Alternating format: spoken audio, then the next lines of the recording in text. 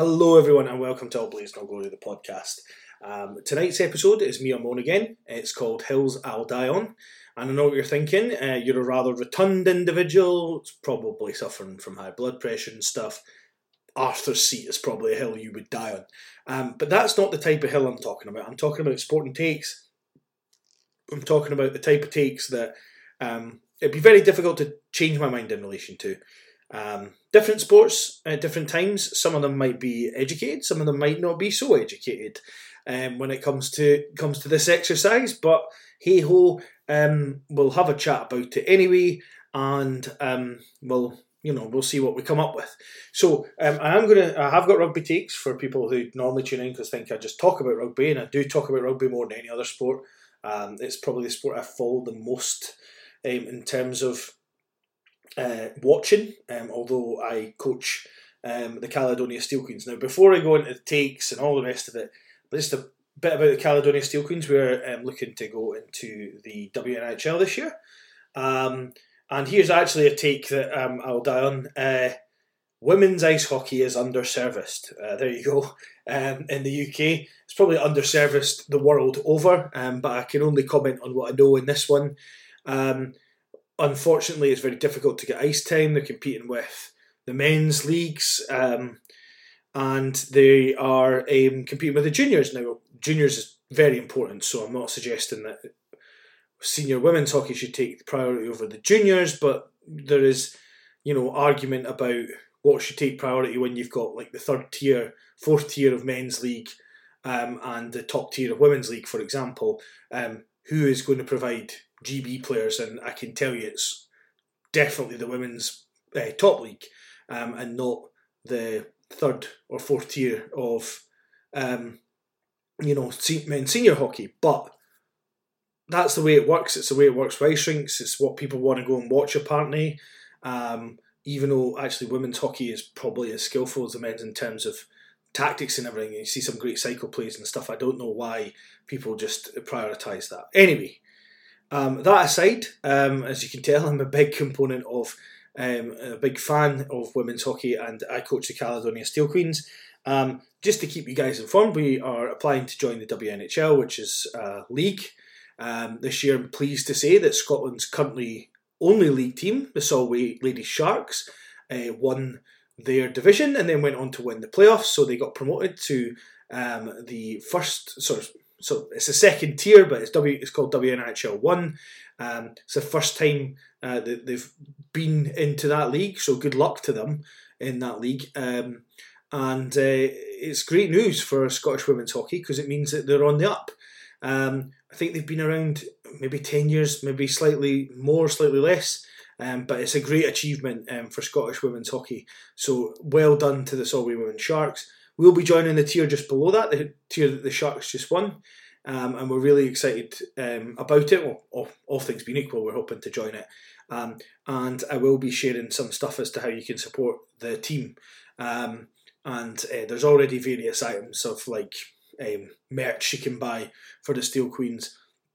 But if you're interested in helping in any way, if you own a small company or anything, you want to do a match sponsorship or something like that with us, just please get in touch with us. Anyway, I've rabbited on about that. We're going to talk about hot takes of the world. I gave you the first one. Let's stick on the theme of ice hockey. And this is a bit of a negative one, and I'm sure I'll get a lot of heat of this from certain factions of hockey fans. But I'm going to say this right out, that the elite league in the UK is rubbish. That's the top league in the UK, and I actually think that, yes, okay, I'm sure there's very skilled hockey on display, but it's kind of like the whole Rangers and Celtic thing in football. There's only a handful of teams that are going to win. Some teams will have fairy tale runs, but generally speaking, it's the same sort of teams that win. They're now got 15 imports in the league, so in terms of there's 10 teams in the league, you can ice up to 20 players in a game. You can roster up to 20 players in a game and 2 goalies. Essentially, if you're like 15 imports, as I understand it's 14 or 15, that leaves 6 or 7 places for British players to develop for our national team. It's actually amazing that the British men's team have managed to get into the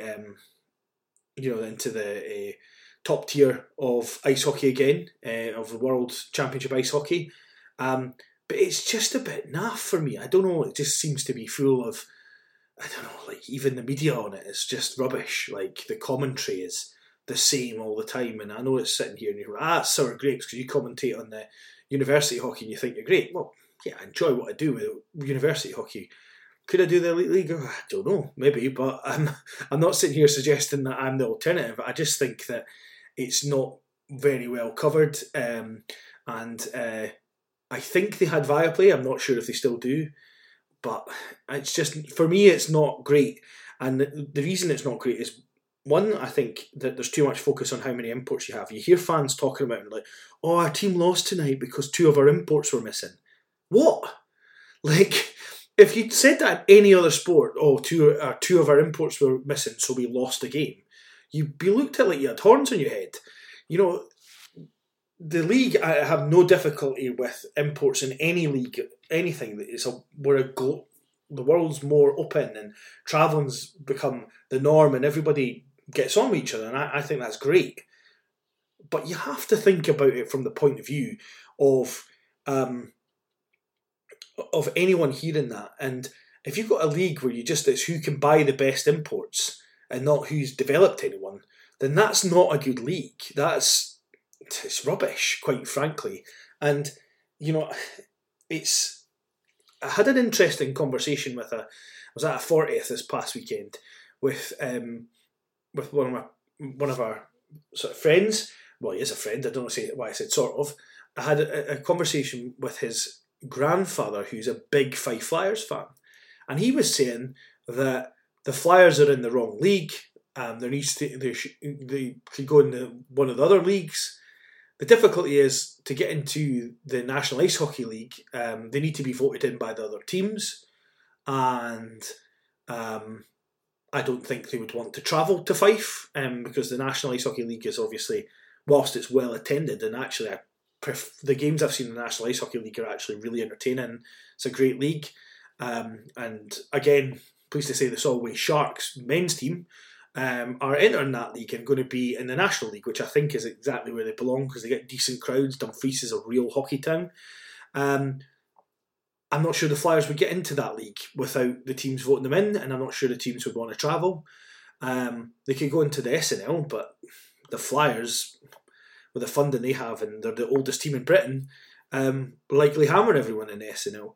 But I do agree that there's kind of some pathway missing in British hockey, and there needs to be somewhere in between. It used to be there was the British Premier League and the Elite League, and they kind of meshed with each other and had the Challenge Cup competition, saw teams from the Elite League play teams from the British Premier League, and I think they kind of need to bring back the Premier League, maybe promotion and relegation, through that, and then IHL one somehow, that kind of league where there can be a lot of to and froing would be the way to go.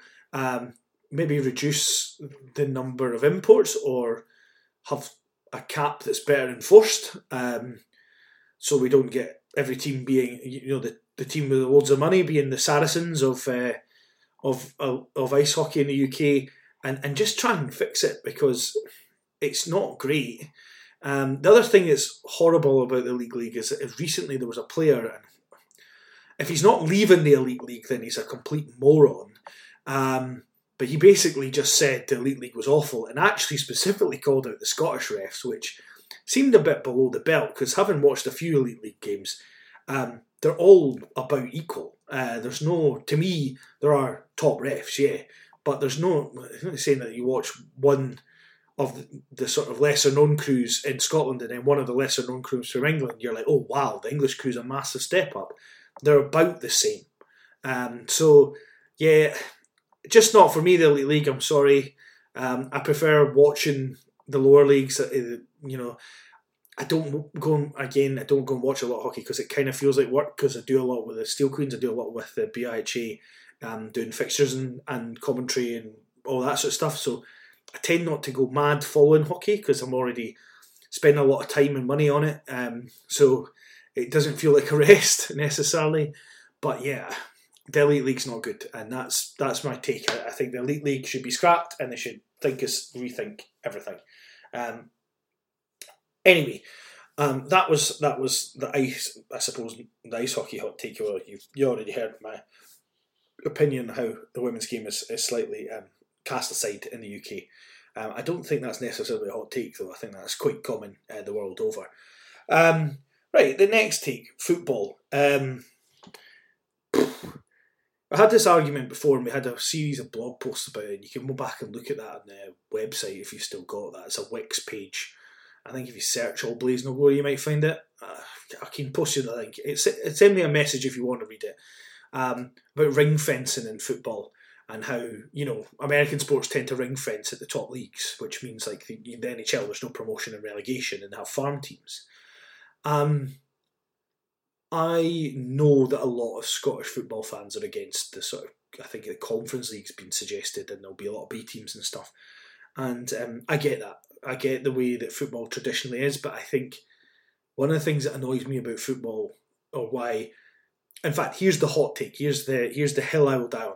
The Scottish Premier League, or Scottish Premiership, pales in significance to the Scottish Championship in terms of excitement and competition. There you go.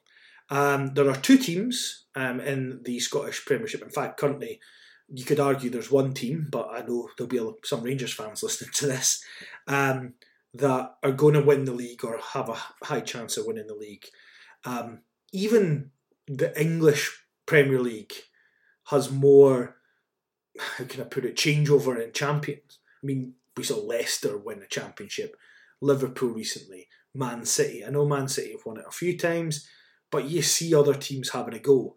Whereas this year, the Scottish Premiership has been, Celtic won it so many times in a row, Rangers won it so many times in a row, Celtic won so many times in a row, Rangers stopped them winning it, Celtic have now won it so many times, won treble after treble after treble after treble. It's, it's boring. Maybe not boring for Rangers and Celtic fans, but as an outsider looking in, if you're looking at that league and you're just like, well, it's just two teams that have bought the league. And it's not Rangers or Celtic's fault. They're very popular clubs, and they're successful because they're popular clubs, and they have the money to spend on quality players. They have the money to get good coaches, good managers. They unfortunately have the money to steal away players that have been coached up really well by other clubs, which again is not their fault, it's just the structure. So yeah, whereas the Championship, there's been multiple different winners.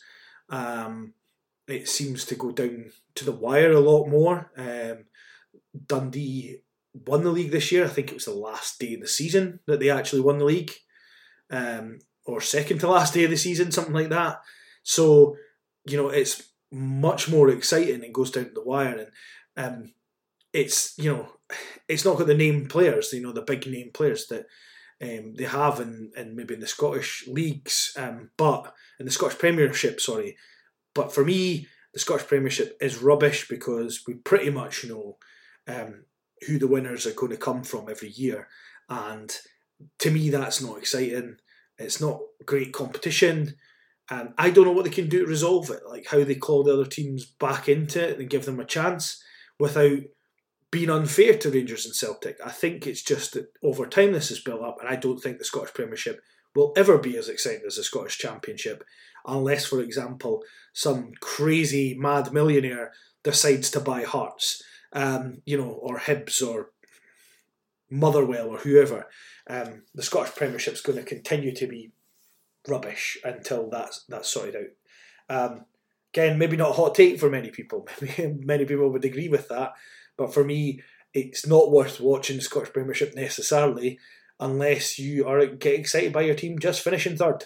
And to me, again, you want to see a situation where maybe your team can win. You maybe go in every season, like I do as an Edinburgh Rugby fan, saying mid-table would be pretty good. But you don't necessarily go into the season thinking, my team's got a chance to win, which, as an Edinburgh Rugby fan, I do think that there are occasions where if Edinburgh are going to run, they have a chance to win the league. If you look at the league in the URC this year, Munster surprisingly won the league. So it's not impossible for dark horses to win in some of these leagues. Yeah, we could all argue that Leinster are just a powerhouse, but Leinster, it might be bad management, it might be bad luck. Leinster decided to rest players in the semi-final, lost, made a fool of themselves, didn't win. So that was their decision to do that, and but they didn't win the league after all that. So Scottish Premiership, not as good as Scottish Championship. So that is a hill I will die on, and it's going to have to go a long way to persuade me otherwise. Looking out of let's look at sports across the pond now. NFL, we talk about the GOAT. I'm not sure that this is maybe that hot a take, but it is definitely a hill I'll die on. Aaron Rodgers has more talent than Tom Brady.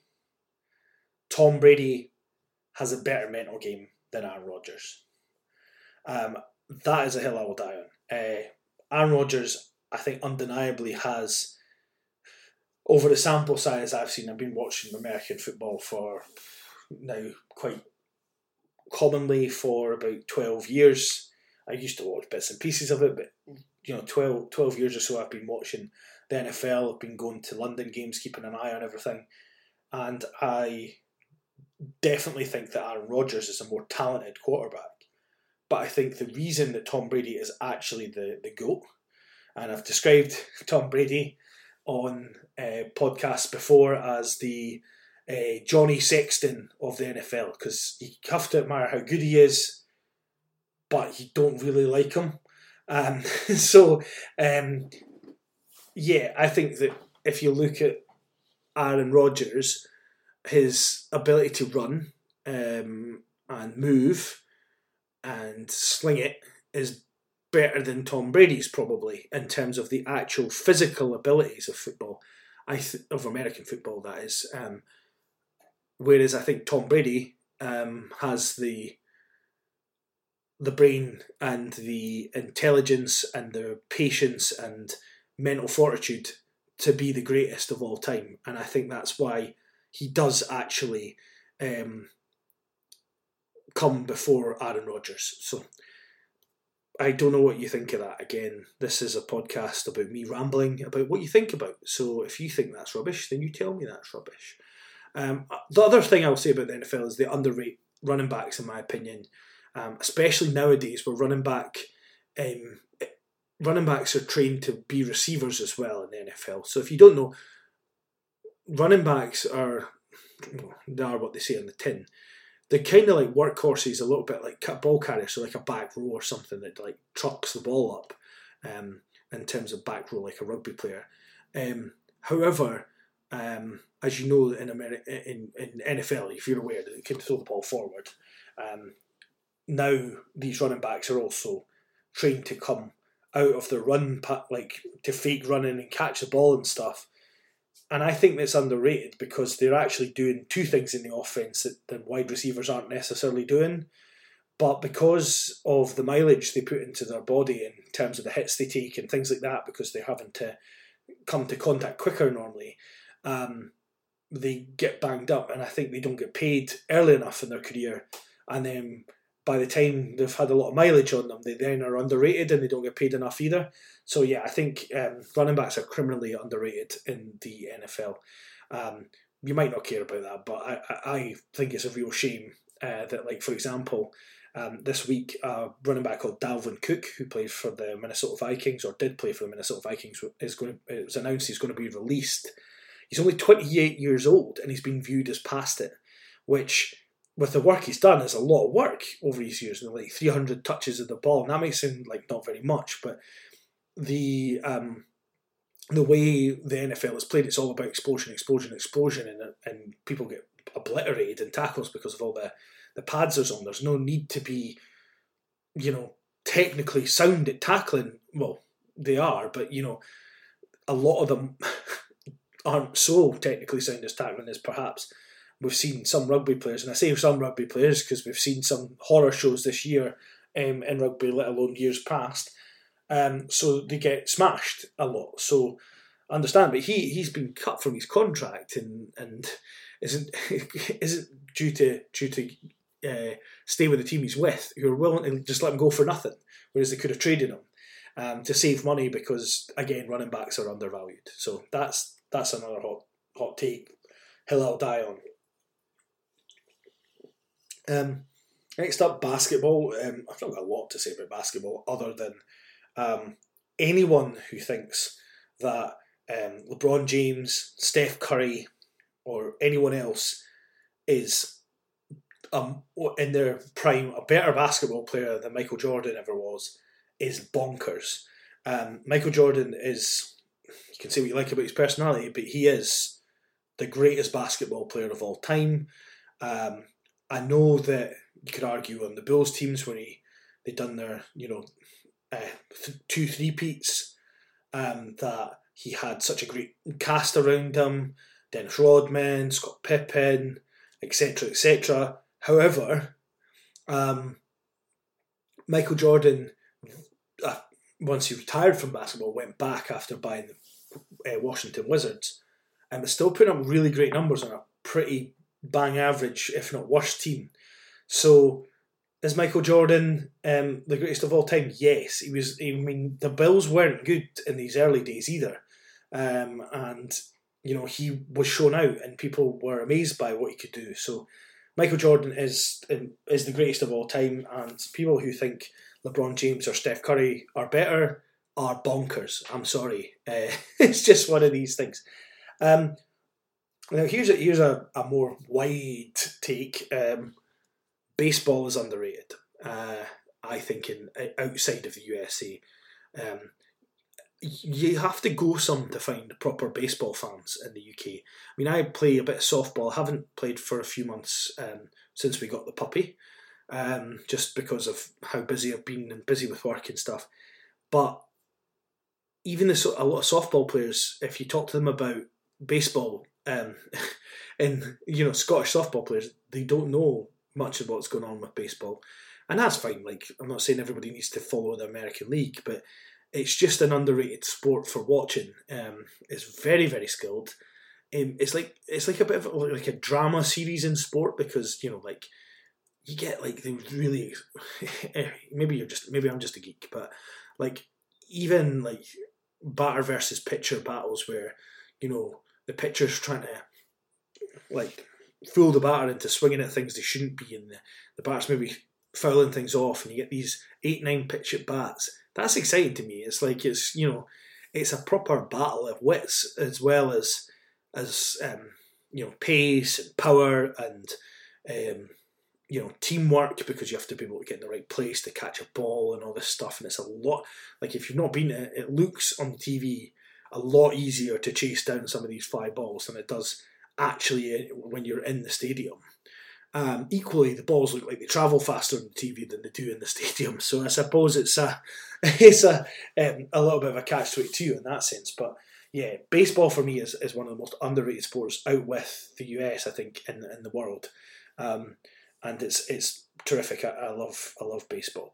And on a slightly different note, racquetball.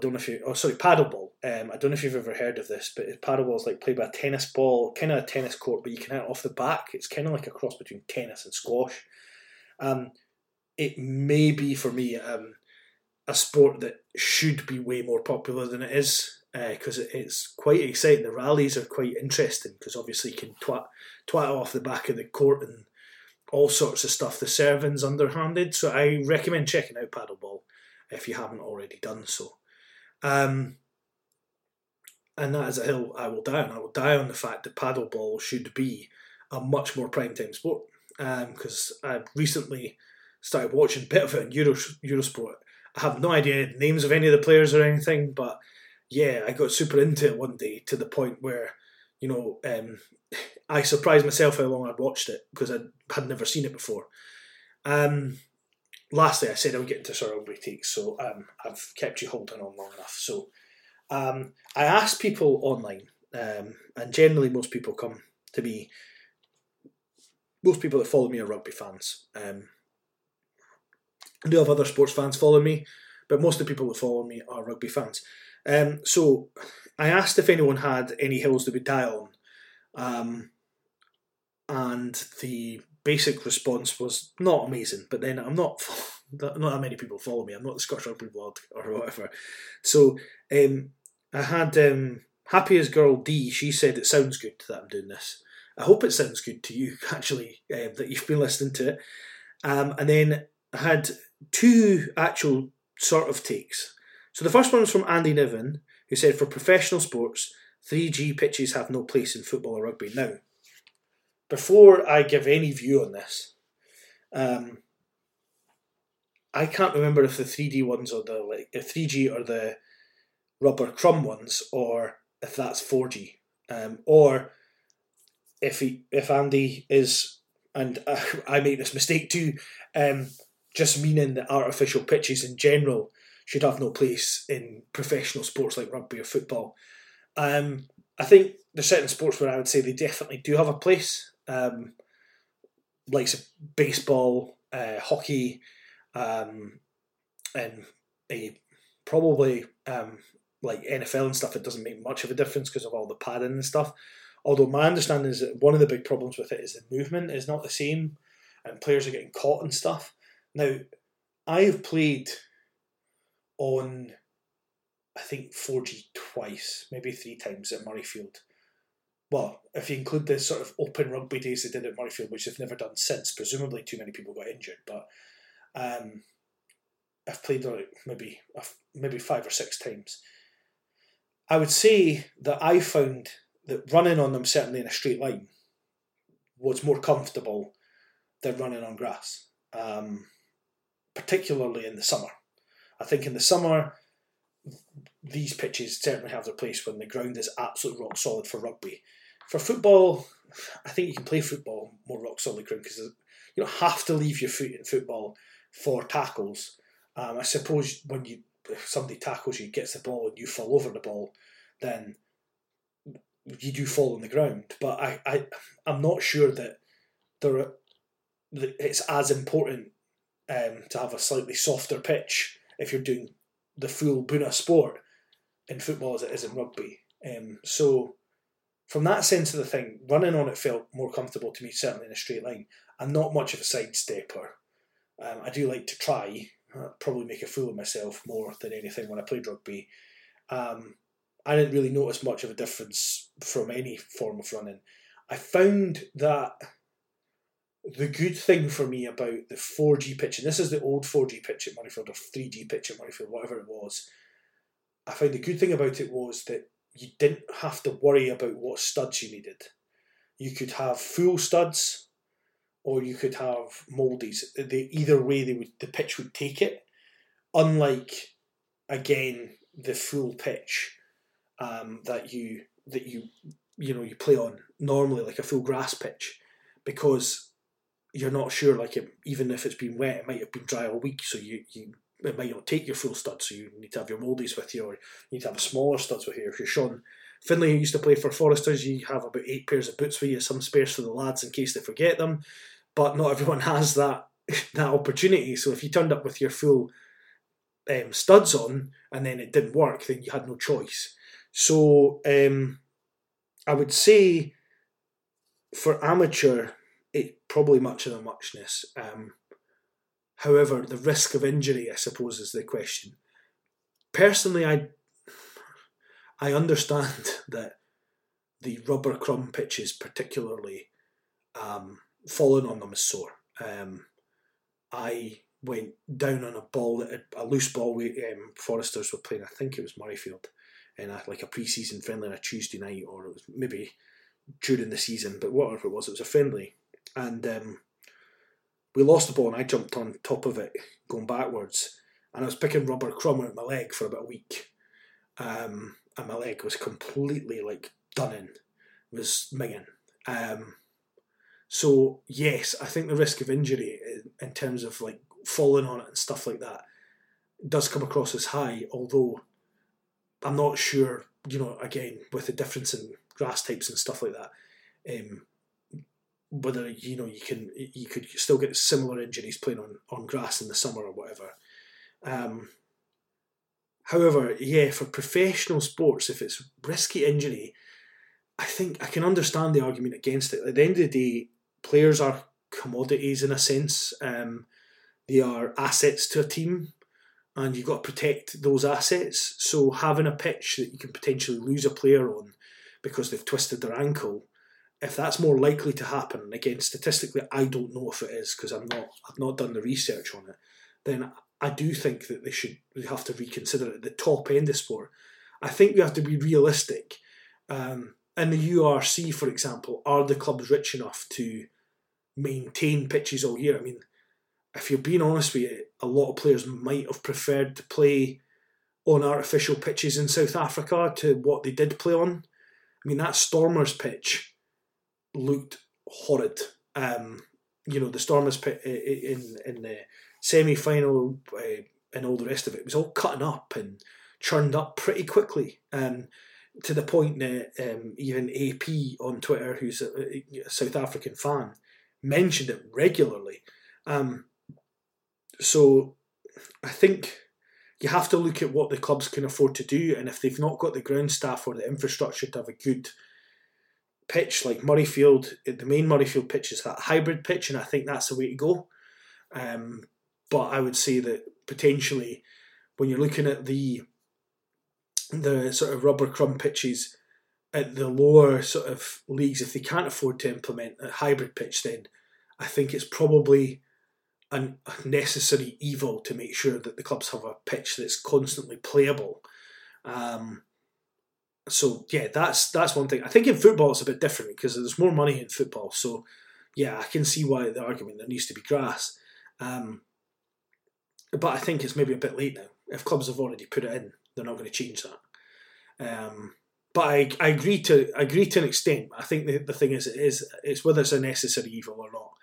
If clubs are going to have pitches that are all holy and churned up, and that can be just as dangerous as the rubber crumb pitch, and what from the eye test. But equally, if these pitches are avoidable and you can get hybrid pitch and stuff like that, I think that should be the way to go if your club can afford it, because it's definitely safer. It's definitely since Murrayfield's been done, I don't think there's many I don't think there's many, if any, players that have been injured because they played on Murrayfield's hybrid pitch. So I hope that kind of answers that question, or gives you my take on it. But I certainly I can understand that's a very reasonable hill to want to die on, Andy. So the next one is Worried McWorried Face, and they've just put for their sort of hill they'll die on, Romain Poite ? So I'm not entirely sure what the take is, whether it's Romain Poit's amazing or Romain Pratt. That might be a Freudian slip. Is terrible. I think in a way I find Romain Poite kind of interesting. I don't think he's he's the worst, like a ref that I've sat there and went consistently he is the worst ref in the world, but he's definitely a ref that I have had a lot of sort of grimaces in some of his decision making about. Now that might be because I'm Scottish and I'm tired of getting beat by Ireland. But equally, I mean, the funniest one for me was when he put his head into the bottom of that ruck/maul thing when Scotland were playing Ireland, and was there for a good 10 seconds before he gave the try. I'm not sure. For me, I'm not sure that I'm not sure what the hill to die on is on this one.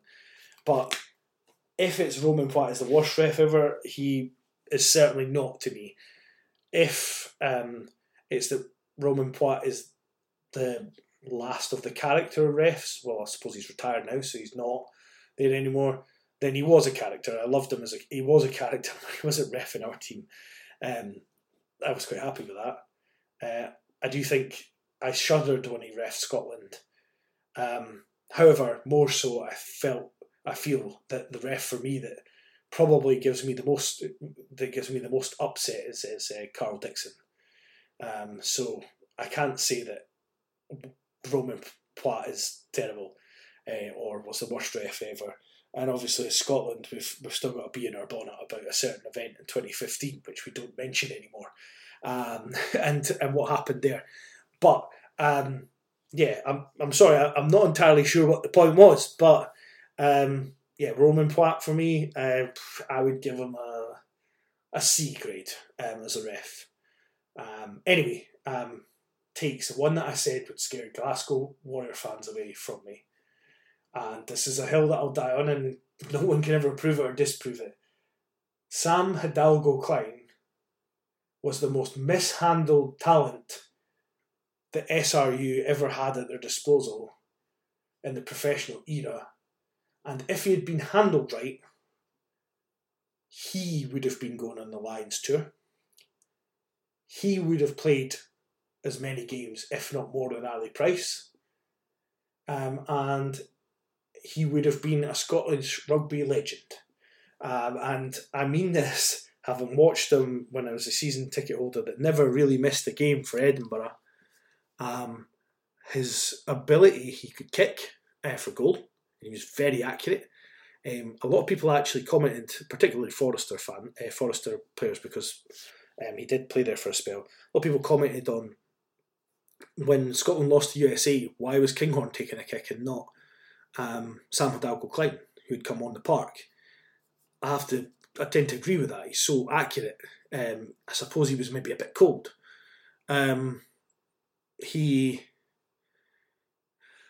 People slagged him off saying he didn't have a pass and stuff, but I mean, that time in Cardiff where they dropped the pass, for me, he was on the park way too late after Ali Price had a shocker, and then made a pass that somebody dropped.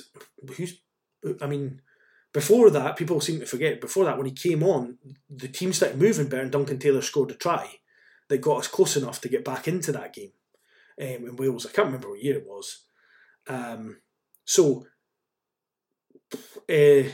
Hidalgo Klein, yeah, for me, I honestly think I don't understand why, there's a lot of things I don't understand about it. One, I don't understand why Vern Cotter